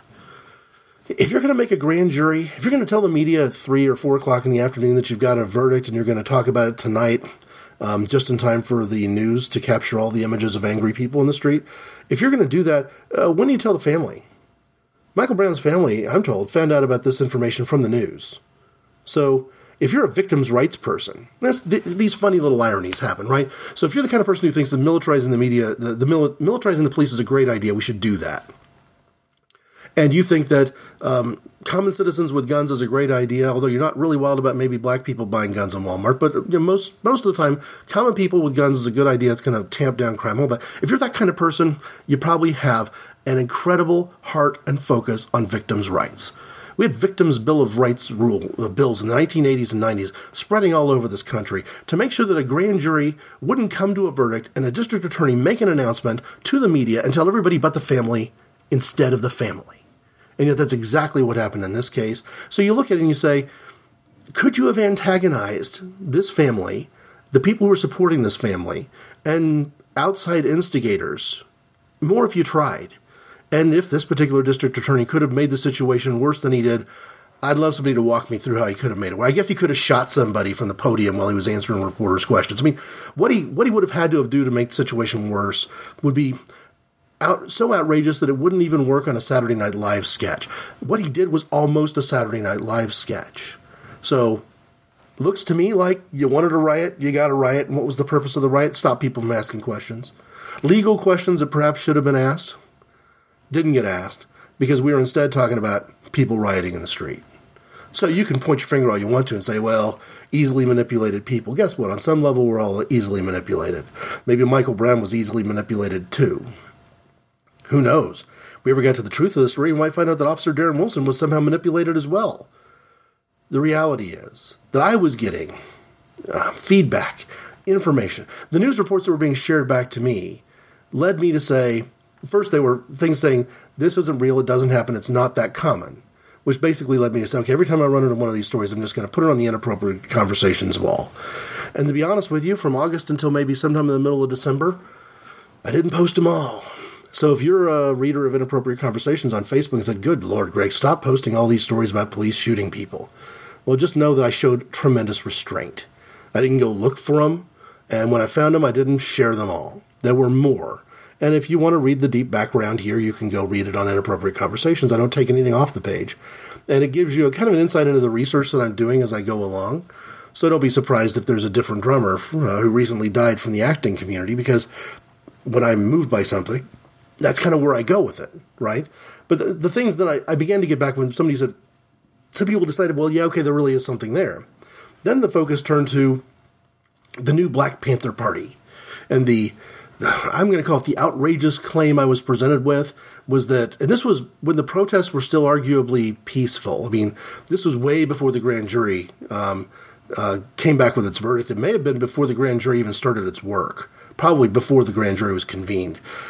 Maybe at that time, the argument in the streets were whether or not there should be a grand jury at all, whether there should be charges filed and evaluated at all. The new Black Panther Party had allegedly showed up in town with a commission to kill as many police officers as possible. I just told my friend, I said, you're looking at this thing the wrong way. For one thing, if you're right, we're going to know soon enough. Because with that many police and riot gear out on the street, if a group of armed new Black Panther militia wanted to kill as many police officers as possible, we're going to have 50 dead cops before we even know what happened to us. that no matter how well armed they are, if you set snipers all over town, you got all these police basically standing in a row as sitting duck targets. I said, just because an anarchist group, or whatever you want to call them, is trying to grab headlines by saying hyperbolic things doesn't make it true. The reality is we've come along all these months later, and the new Black Panther Party hasn't, to my knowledge, hasn't killed any police officer in Ferguson, Missouri. Probably hasn't been responsible for killing any police officer in the greater St. Louis metropolitan area. Now, we did have 2 police officers who were shot and killed in New York City by a deranged person who'd already committed potentially fatal gun violence earlier that day in Baltimore, whose tweets seemed to indicate that maybe he had an attitude about the police and was looking to settle some sort of score, and the police in New York City lost their crap over it. And I was in New York City just a week ago, and I was there trying to measure, where's the mood of the town. And I've been in New York City several times in the last few years, and I can tell you that the mood of the town to me didn't feel any different. Now, then I wasn't there during the funerals, right? But the week after the last funeral, things seemed, to me, fairly quiet and calm. The police had threatened in New York that they weren't going to investigate any crime, they weren't going to intervene, they weren't going to engage. They were too afraid of random violence from angry citizens that they were just going to do the minimum. And I think maybe they thought that was going to create some huge uptick in violence in the streets, and that the innocent people in some of these relatively high crime areas were going to rue the day. But that's not what happened. The report that I read in the New Republic by somebody who lived in one of those areas basically said, yeah, this is the best thing that's ever happened to us. Because the level of just ordinary everyday attitude and police harassment of common citizens has gone completely down. None of it's going on, meaning that a lot of the violence that was generated, either against police or retaliatory violence against other innocent citizens, went down with it. It was an oasis in what had become a desert in the latter half of 2014 in terms of the way police interact with everyday citizens. So I was there in the wake of that, and I can tell you that didn't feel more in danger on the street or in cabs than I would have at any other visit. The police dialing it down a little bit seemed to have a reaction that I don't think the police could have ever anticipated. And they also weren't telling the truth, the whole truth, and nothing but the truth, so help them God, either. Because there was a story while I was there of somebody armed in Times Square and some Homeland Security interception of a threat of violence, and the police were all over it. I mean, I was walking the streets of Times Square the next day. Police presence was still high, very high, if you buy the claim that they were going to dial down their policing and let the citizens fare for themselves. And to my knowledge, whatever came from that incident was handled quickly and professionally. So let me go back to it. We want these situations being handled quickly and professionally. Using incendiary language, picking a fight with a disenfranchised member of the community, instigating that person to violence, and gunning them down as a result is not quick and professional. Is there anybody in the Ferguson Police Department today who would honestly say, boy, I'm glad that whole Darren Wilson thing went down the way it was. He should have shot a kid a long time ago. This was great for us. It's not great for the police. It's not great for the citizens. It apparently isn't great for the district attorneys in the area because it's revealed some real issues about law enforcement, the use of military equipment, their response to peaceful protest, their ability to turn a peaceful protest into a violent protest. If nothing else, I've become persuaded that there's certain people, perhaps all the way up to the governor's office in the state of Missouri, who are in those key elected positions and those key appointed positions for a reason. They are persuasive. They can persuade common, ordinary, everyday people to burn their own city down, if you believe the rhetoric that we've been told by some parts of the media. So that's the issue. So I guess here's my question. And one of the problems that I've got with this notion of as soon as a citizen doesn't react in just the perfect way to the police, they probably can be shot. If you can be shot for resisting arrest, and if what Eric Garner did on the streets of Staten Island was a resisting arrest, apparently having a conversation where you're disagreeing with a police officer about his interpretation of your behavior can get you strangled to death with impunity. Because you resisted arrest. My goodness, I've resisted arrest by making a left turn when I normally would have made a right because I thought I might have been seen by the traffic cop as rolling through a stop sign and thought I better take an unpredictable turn into a business and avoid any potential apprehension. Should he just show up in the parking lot of that dentist's office and gun me in the head for resisting arrest? Our standard of resisting arrest is let's just say it's a bit too liberal, I think is the right grammatical way to term it. Our sense of resisting arrest is so liberal that somebody merely taking offense to what a police officer says is justification for shooting them. And I say justification for shooting them, again, to be very differential. A list of hundreds of people during the summertime and since killed, fatally wounded in encounters with the police. Most of them, they did stuff that you shouldn't do. And that it kind of should be obvious that we ought not be pulling knives on police. We shouldn't be charging them. We shouldn't be punching them in the face. Shouldn't be trying to commandeer their vehicles. Yes, I get all that, right? But we also can do better than policing in such a way that always forces things to that Maltese Falcon solution. We're always going to push it because I'm not going to cooperate with you. You're going to have to kill me. Well, guess what?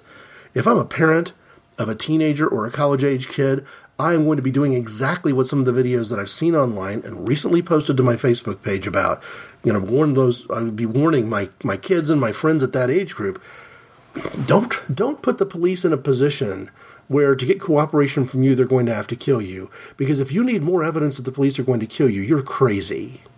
But I also would say to the police, if you need more evidence that we need to be doing our police work a little bit better, you're crazy too. Since when is the standard of police work being done well in our country the number of people you shot, in some cases on routine traffic stops? Saw a video from one of the Carolinas. This police officer was subsequently fired and arrested. So don't believe anybody who says that it never happens. It just happens far too rarely, for my taste. But this police officer he was a black driver of a pickup, let's call it.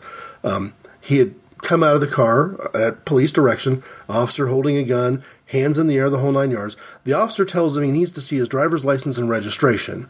The guy says, "It's in my car." And when he reaches into his car to get his wallet, to get his driver's license and his registration, the cop shot him. In this case, the police, I'm going to word it in a confrontational way, and please don't think I'm trying to be incendiary here, but the police officer got unlucky. He got really unlucky because he didn't succeed in shooting to kill him. He just wounded him. Didn't actually wound him so badly that his life was actually in any sort of serious danger. But the cop lost his job as a result. He faced arrest for discharging his weapon illegally because the person complied with him, cooperated, did exactly as he was told.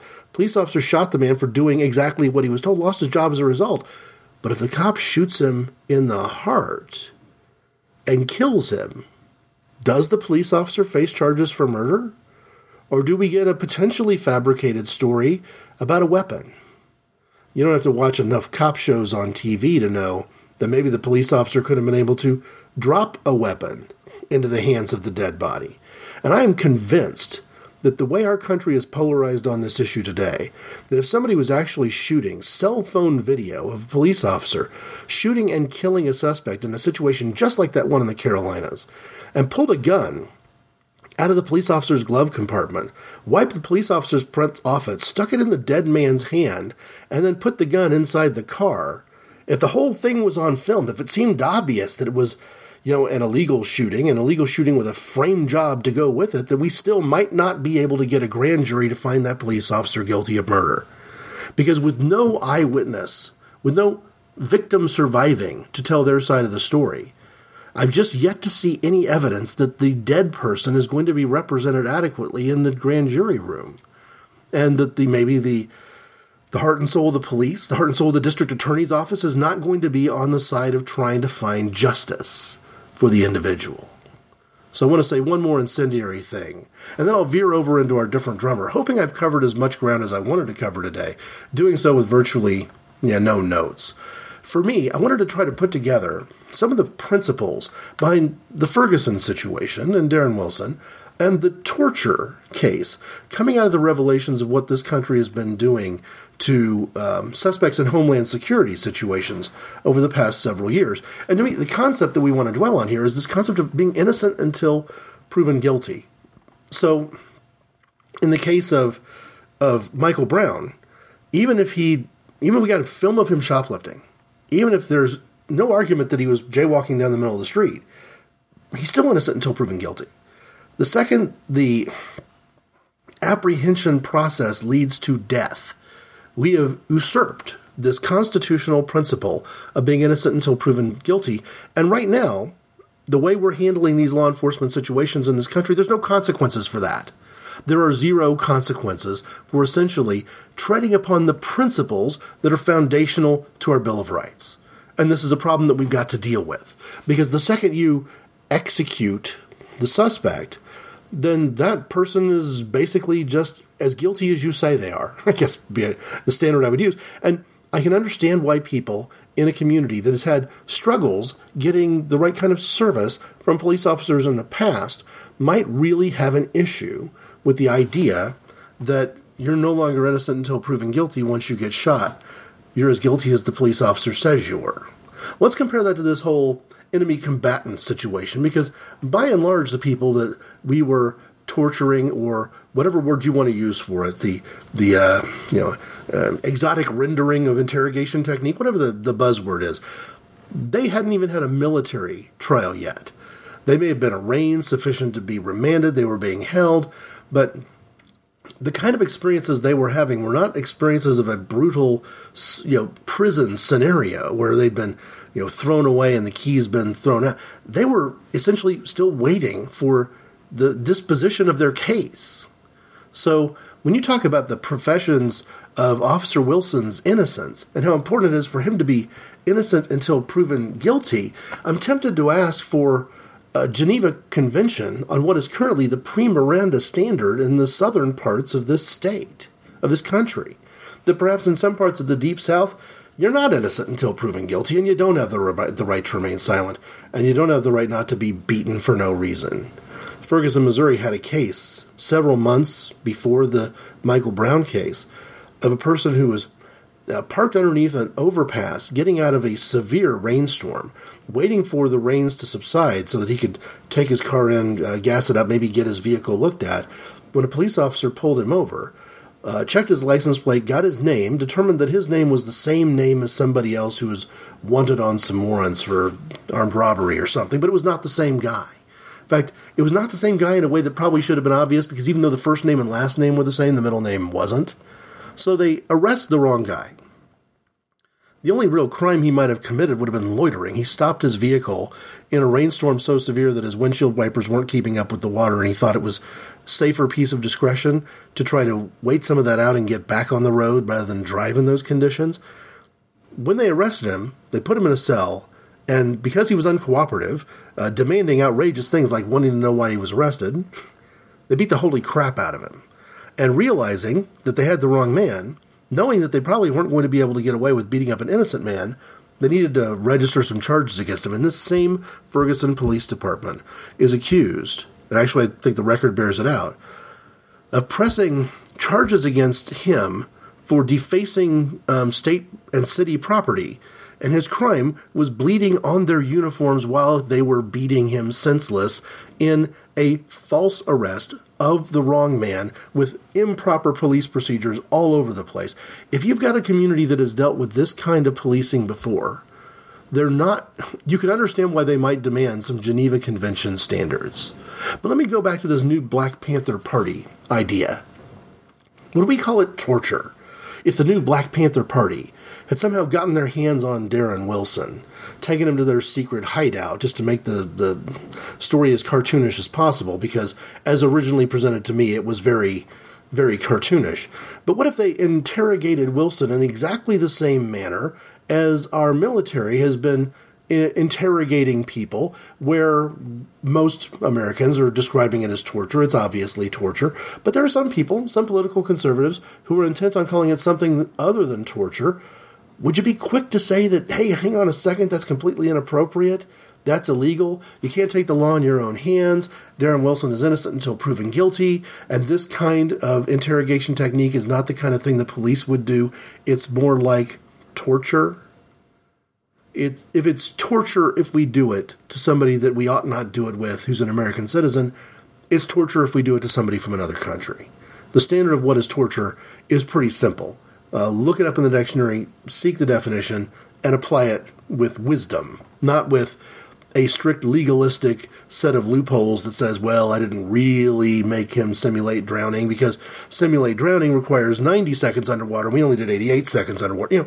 Crap like that, right? We would be outraged. You would have pro-police, paramilitary, vigilantes in the streets hunting down these people for doing that to an officer of the law. And yet we are doing that to people, citizens of the world, and in some cases perhaps even citizens of our country. It's not totally clear who's who and what's what on all the details there, without so much as a second glance. So I think what really is needed here, and where the problem is there has to be a call for justice. And that's what's absolutely missing. Again, in the month of August alone, I'm talking about 105 of these cases, most of which you could understand why the police officers responded to defend themselves. There's a hostage situation. There's a domestic situation turned violent, whatever the cases may be. But there's some of them where there's no explanation whatsoever. It just looks like a police officer got mad and decided he was going to solve the problem all by himself, or even in some cases, all by herself. So we kind of have that issue. We've got to make sure that we deal with it and understand that we got something severely broken, not just in our grand jury process, but in our media, that we're manipulating people and manipulating the media in such a way that we're not the least bit concerned if it causes severe property damage. We've got to do better. We're better than this. We've got to do better. So I'm recording this in such a way that there's a chance it's going to get released on Martin Luther King Day. It's a live recording, so far I haven't had to make any edits, although, telephone ringing, a couple of stammers here and there. There's stuff I would have edited out, but I'm just going to let it go as is. I think I've succeeded in my goal. I hope I've succeeded in my goal of just making an unedited recording. But as I go into the different drummers segment, I want to restate some things from Dr. King's letter from a Birmingham jail. To me, this is such an important work that I tend to recommend it to friends who are clergy. If you're a member of the clergy, especially if you're politically conservative, and you have not read the letter from a Birmingham jail from Dr. Martin Luther King Jr., shame on you. This should have come up before now. Shouldn't be hearing about it on an Inappropriate Conversations podcast. Let's put it that way. Because what he has to say to the clergy is telling. He's essentially saying that on this question of privilege, you've got the ability, while you're sitting at home, preparing for your sermon in church on Sunday, maybe going out after church and having lunch with one of your parishioners, you've got the ability to say, can you just dial it down a little bit? I'm totally on board with the idea of you guys getting equality, but do you have to be in the media? Do there have to be street protests? Do you have to be getting arrested to make your point? Can't you just take it more slow? Maybe in 20 or 30 years, that some of the problems you're facing will go away. Eventually, all of these elderly people who have propped up these Jim Crow laws are just going to die out. Are they? I offer you Duck Dynasty as an example of some people who, given the chance to put those Jim Crow laws right back in place, would not only do it, but would do it and expect the black people who live in this country to thank him for it. We're not better than we used to be, and it doesn't make sense to wait for a better time. You have privilege if you say we can wait for a better time. And Martin Luther King spoke directly into it by making the point that when you're not sitting in Birmingham jail, you've got a lot more privilege on how you decide the time horizon should be on fixing the problems in our country. When you're sitting in a Birmingham jail, the problems need to be solved right now. But here's the quote I like best from that letter, quoting King. "But though I was initially disappointed at being categorized as an extremist, as I continued to think about the matter, I gradually gained a measure of satisfaction from the label. Was not Jesus an extremist for love? Was not Amos an extremist for justice? Was not Martin Luther an extremist? So the question is not whether we will be extremists, but what kind of extremists will we be? Will we be extremists for hate or for love? Will we be extremists for the preservation of injustice or for the extension of justice?" Martin Luther King raises these questions, referring to today's different drummer, Amos of Tekoa.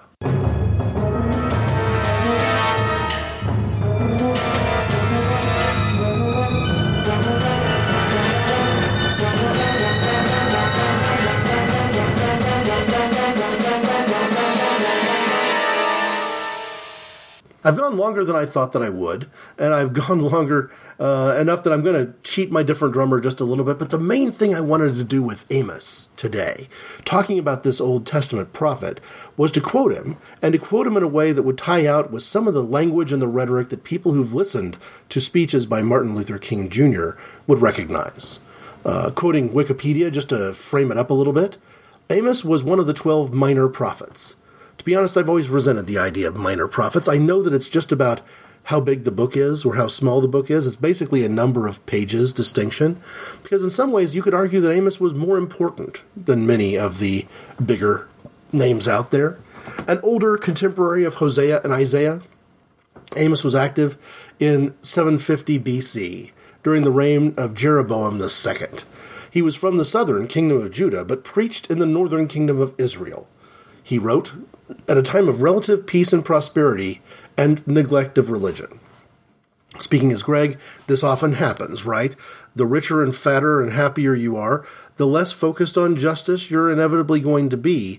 And when you take that to the extent of not feeling spiritual anymore, or hiding your spirituality under a cloak of religious legalism, I'm describing the United States today, by the way, if you haven't noticed, then there tends to be the kinds of problems that prophets need to speak into, and that's what Amos did. Quoting again from the article, Amos spoke against increased disparity between the very wealthy and the very poor. His major themes of social justice, God's omnipotence, and divine judgment became staples of prophecy. The book of Amos is attributed to him.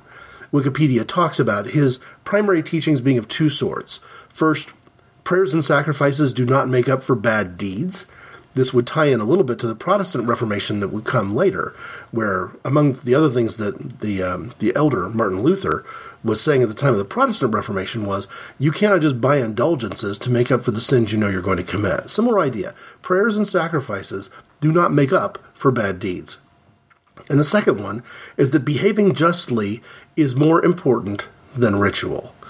These are themes that we'll see in the quote from the 5th chapter of the book of Amos that I want to share today. But I will say that this all ties in a very direct way to the most recent episode of Walk the Earth. Transparently, I will tell you that the question in Walk the Earth 22, the most recent episode of that podcast, whether the prophets of old have been or need to be updated by contemporary prophecy, was by and large just a way of paving a foundation for introducing Amos of Tekoa as our different drummer today, and saying that, for me, there's a lot of nonsense that comes through the process of modern religious prophecy.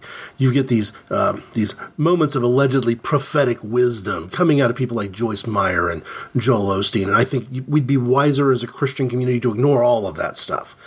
But there is a way of referring to prophecy that brings the old and the new together that I think is palpable and powerful. And it's first making sure that anybody who tries to introduce a new prophetic vision, that prophetic vision is in sync with the rest. If it contradicts what Paul said, if it contradicts what Jesus said and did, if it is completely out of sorts with all the rest of the prophets in the Old Testament, it's probably not real prophecy. But from time to time, we probably need people who do little more than simply restate what the prophets of old have said. There's a great value in hearing once again the words of these prophets of old. And I'm going to do so in Amos chapter 5, starting with verse 9. And I'll be very shocked if anybody who's familiar with Dr. Martin Luther King Jr. wouldn't recognize the words of Amos of Tekoa, because Amos's vision was very important for Martin Luther King's ministry. Here's Amos. It is the Lord who flashes forth with destruction upon the strong, so that destruction comes upon the fortress. They hate him who reproves in the gate, and they abhor him who speaks with integrity. Therefore, because you impose heavy rent on the poor, and exact a tribute of grain from them, though you have well-built houses and well-hewn stones, yet you will not live in them. You have planted pleasant vineyards, yet you will not drink their wine. For I know your transgressions are many, and your sins are great. You who distress the righteous and accept bribes, and turn aside the poor in the gate. Therefore, at such time a prudent person keeps silent, for it is an evil time. Seek good and not evil, that you may live. And thus may the Lord God of hosts be with you. just as you have said. Hate evil, love good, and establish justice in the gate. Perhaps the Lord God of hosts may be gracious to the remnant of Joseph. Therefore, thus says the Lord God of hosts, the Lord, there is wailing in all the plazas, and alas, in the streets they say, alas, alas. They also call the farmer to mourning, and professional mourners to lamentation. And in all the vineyards there is wailing, because I will pass through the midst of you, says the Lord. And alas, you who are longing for the day of the Lord, for what purpose will the day of the Lord be to you? It will be darkness and not light. As when a man flees from a lion and a bear meets him, or goes home, leans against his wall, and a snake bites him. Will not the day of the Lord be darkness instead of light, even gloom with no brightness in it? I reject your festivals, nor do I delight in your solemn assemblies. Even though you offer up to me burnt offerings and your grain offerings, I will not accept them. And I will not even look at the peace offerings of your fatlings. Take away from me the noise of your songs. I will not even listen to the sound of your hearts, but let justice roll down like waters and righteousness like an ever-flowing stream. These are the words of Amos, chapter 5, verses 9 through 24. Let justice roll like an ever-flowing stream. These are the words of Amos, often quoted by Dr. Martin Luther King Jr., and as relevant to the times we're in as I can possibly imagine. What would Amos say about the income disparity in our country today and the political shenanigans we will do to make sure we don't even have to honestly answer the question? We're going to obfuscate the question, ignore the question, prop up enemies who perhaps are not as fearsome as we think they should be. You know what? Something like 4 out of every 5 people who watch Fox News on a regular basis believe that the U.S. military actually found weapons of mass destruction in Iraq. It's not true. We did not.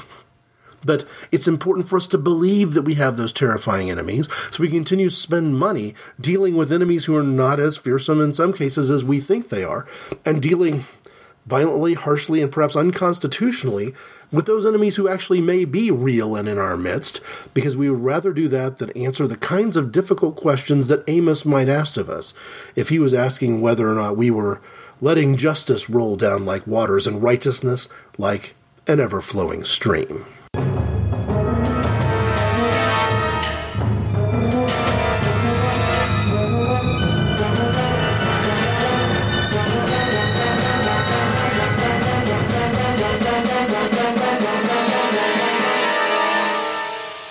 I love telling stories. What Some Would Call Lies is a weekly storytelling podcast where each week I tell a story from my life as accurately as I see fit. I've always had trouble distinguishing between what happened and what merely might have happened, but I remain unconvinced that this distinction, for my purposes, matters. Go to whatsomewouldcalllies.com, or you can subscribe in iTunes or with Stitcher Smart Radio.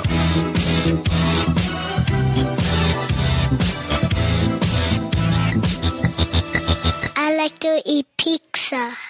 So I did it again. I recorded a podcast that was perhaps twice as long as I thought that it might be.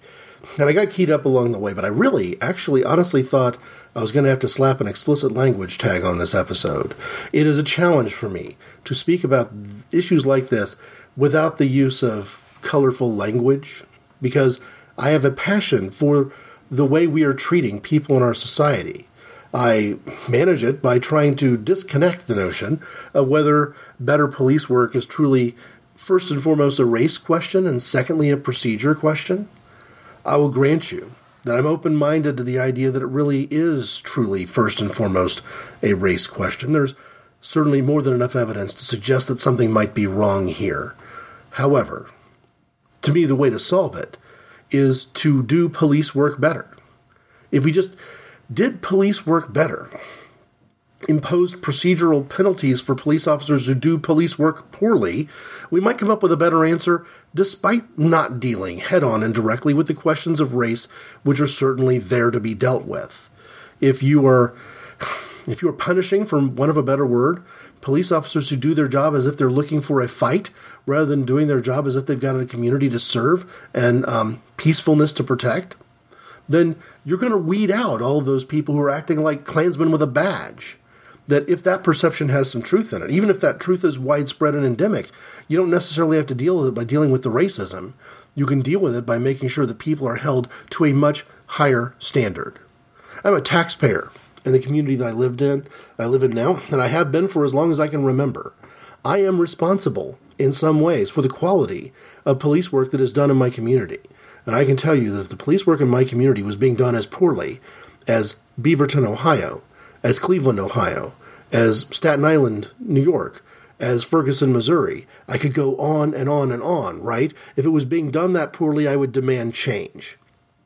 I would demand change regardless of race, color, creed, sexual orientation, or anything else. I would demand change regardless of the tenure of the police officer or the challenge of the job, because I think that if those changes happen, you will simultaneously see less police officers gunning down unarmed people in the process of trying to apprehend a suspect or ask simple interrogation questions, but you will also see less police officers being shot. I would demilitarize as prudently as possible, maybe not completely. I don't believe in going ditch to ditch, but I would demilitarize our approach to domestic police work. Because none of the things that I've described in this show look anything like justice rolling down like a mighty stream. None of it looks like what we're supposed to be doing to serve the people who are actually, from a police perspective, your customer. The person who is paying for all of this. The person who is served by the peacefulness that can be provided under the umbrella of law and order. We've gotten away from that, and it's a problem. And when a police officer who's shot an unarmed kid because a routine conversation or police stop turned violent says he was happy he did it and he would do it again, then something is wrong here. So I'm going to draw a dividing line. It may be the kind of dividing line that separates me from some friends and separates me from some family. But if you think we can't do better in law enforcement in the United States of America in the year 2015, if you don't think we should have done better during most of 2014, I don't think I've got much place for you. It's not that I'm not drawing a racist line here. I'm not trying to weed out the ne'er-do-wells. I'm just saying I like being around people who are capable of having an intelligent conversation. And if we can't have an intelligent conversation to the fact that this isn't going very well and it needs to be going a lot better, that we shouldn't be shooting 100 people a month in the process of doing normal, ordinary police work in this country, then something's gone very wrong. If you don't believe that something's gone very wrong, do me a favor. Stop. Read Martin Luther King Jr.'s letter from a Birmingham jail. Easy to find online. Just Martin Luther King, Birmingham jail. You'll get there. It's free. It's available. I got a PDF that I've read more than once that's just a link online. It's easy to find. Read that and ask ourselves if we've really come as far as we think we've come in all of these years. And even if you think we have come pretty far, there's something really wrong if you don't think we can go farther. If you'd like to put some dialogue into this conversation yourself, I can be reached at IC_Greg at hotmail.com. I also can be found via Twitter. I'm at IC_Greg there. Some of the earliest episodes are being excerpted and posted on SoundCloud. You'll find me as IC_Greg on SoundCloud as well. And Inappropriate Conversations is available on Stitcher Smart Radio. I've been spending a lot of time on Stitcher lately because I found that a lot of the shows that I really enjoy have got available episodes going all the way back to, in some cases, the very beginning of their program. It was a delightful time this weekend looking at a blast from the past and kind of reliving and reviewing some of my favorite podcasts from years and years ago. Because unlike me, their Stitcher accounts have a much more robust set of past shows to listen to.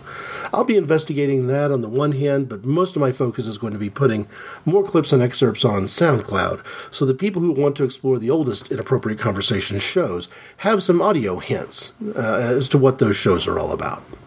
In the meantime, I realize this has been a challenging year. This particular episode has been challenging to record. Who knows, it might be challenging to listen to.